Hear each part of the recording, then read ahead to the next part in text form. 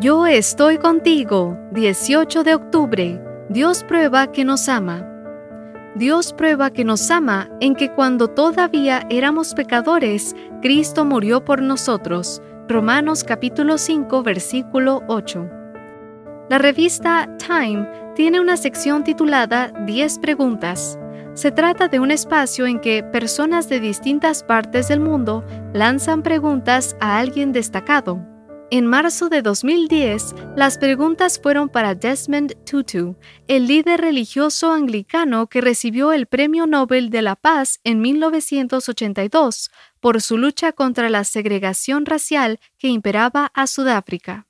Las preguntas que le hicieron fueron muy diversas, desde si tenía dudas con respecto a la fe hasta qué consejo podía darles a los que estaban trabajando en la reconstrucción de Haití. Satu Raikkonen de Finlandia le preguntó, ¿cuál es su pasaje favorito de la Biblia y por qué? Esta fue la respuesta de Tutu. Romanos 5:8.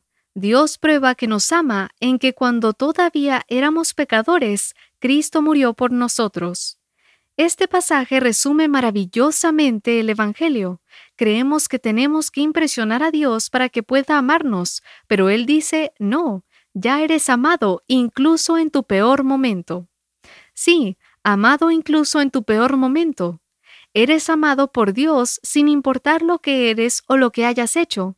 Amado por Dios cuando eres pecador, rebelde, desobediente.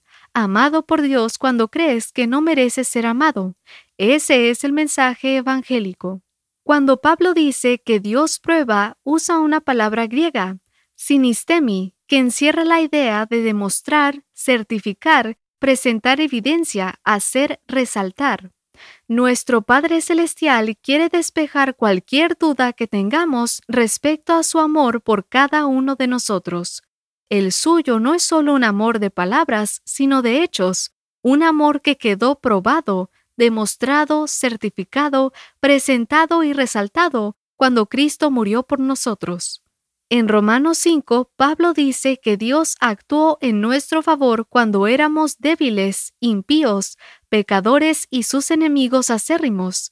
Sin embargo, a pesar de nuestra debilidad, impiedad y pecaminosidad, en la cruz Dios ofreció pruebas irrefutables de su amor por cada ser humano. El apóstol Juan retoma el mensaje de Romanos 5:8 cuando afirma, el amor consiste en esto, no en que nosotros hayamos amado a Dios, sino en que Él nos amó a nosotros y envió a su Hijo, para que ofreciéndose en sacrificio, nuestros pecados quedaran perdonados. Bien lo dijo Tutu, en la cruz Dios probó que te ama aún en tus peores momentos. Así se resume todo.